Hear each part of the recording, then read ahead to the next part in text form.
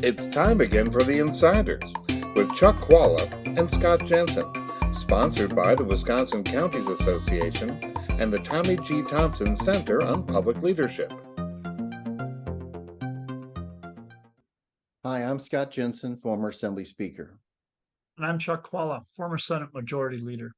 And we are the Insiders. This week, we're going to talk about President Biden and the challenges and advantages he faces here in Wisconsin, a swing state, one of the 3-4 states that are probably going to decide who is president after the 2024 elections. And credit to him, President Biden has already been here and he's already running television ads in Wisconsin. So Chuck, what do you see as the strengths and weaknesses of Biden as a candidate in Wisconsin?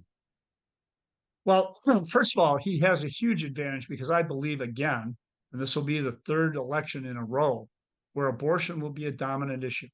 And it's just there. And it's a big advantage for Democrats. And the Republicans struggle to articulate any response. And I think it will be a huge advantage for him. The next issue is the economy. Right now, if we were to have the election today, I'd be very happy because the economy is extraordinarily strong. In fact, Wisconsin has some of its historically lowest unemployment. Wisconsin's doing extraordinarily well. The biggest problem we have is getting enough people into the workforce, and we're working on that. And that's going to be a huge advantage for Biden. There's a caveat there. Do we end up with a soft landing or not? There's no guarantee. Interest rates are high. Does the Fed decide to continue with that? That could be something that could become a negative. That's a huge positive in my view. Now, it would be very hard for Republicans to come to Wisconsin and argue that the economy is not good. They can try that, but people will know better. So I think that that's a huge advantage for Biden as well.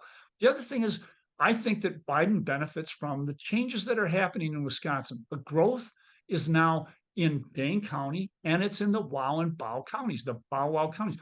All of those counties have a greater urban component, and we know that that is meaning more Democrats. Now, that's not to say that Washington or Waukesha County is going to vote Democratic, but I'll tell you what, we're not that far away in Ozaukee, and that is going to benefit President Biden enormously when he comes.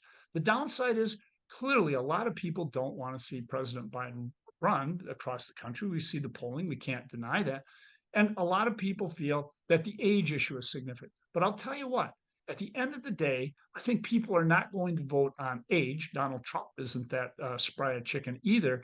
I think really they're going to focus on these other issues. So I think Biden's in a pretty good position right now, and he's already starting to focus on it. He will not make the mistake of ignoring Wisconsin.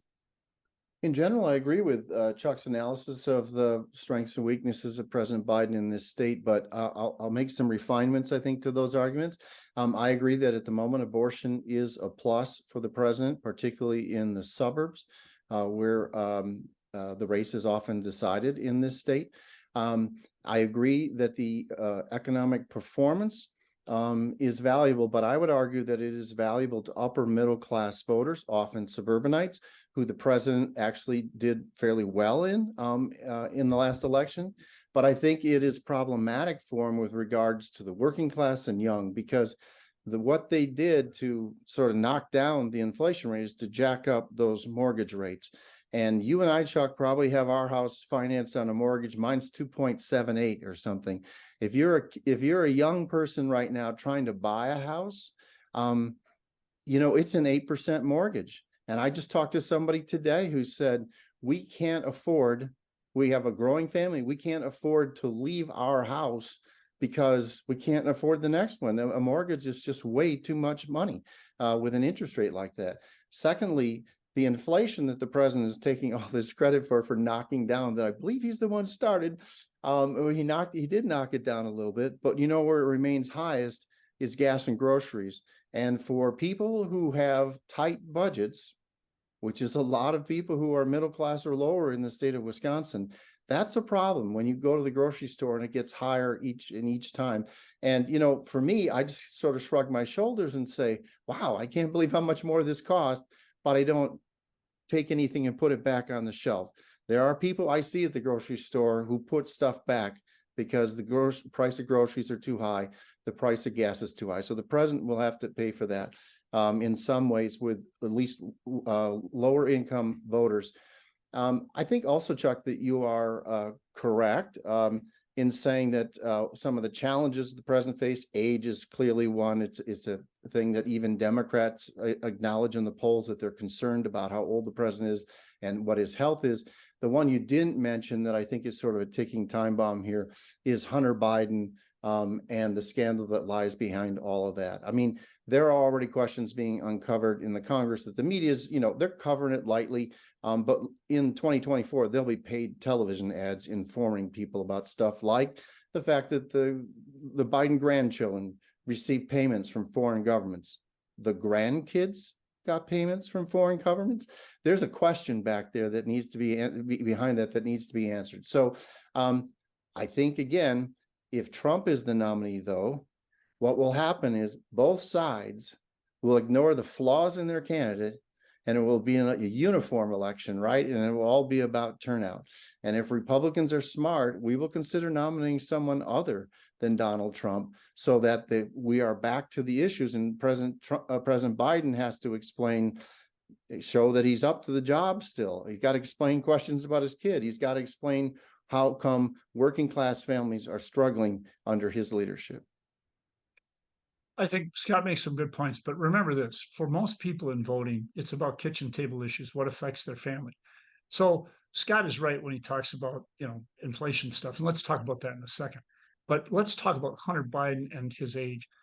Neither one of those things really affects people day to day. And by the way, unfortunately for the Republicans, they've inoculated President Biden and everyone else on this, because the Donald Trump things are so egregious. The character flaws are so dramatic that everything else just falls off the back. And that's what's going to happen with Hunter Biden. Let's turn for a minute to inflation. I remember when I bought my first house, 10.25% interest and a point on top of that, thought I had a heck of a deal. That tells you how old I am. But yes, things are higher now, but I do believe that inflation being driven down could mean that interest rates could start dropping next year. But it is not ideal. But as far as the gas and the groceries issue, the Chinese economy is not doing well. This is maybe taking this beyond to the larger economy. The Chinese economy is not doing well. That's one of the biggest drivers out there. And if they're not doing well, that means probably they won't use as much gas, and that those prices may dip, and they are starting to dip a little bit. Grocery prices, I do the grocery shopping in the family every week, and I can tell you that it does seem to me that really has stepped back. I'm seeing more sales on items and things, and I think it's changed a little bit.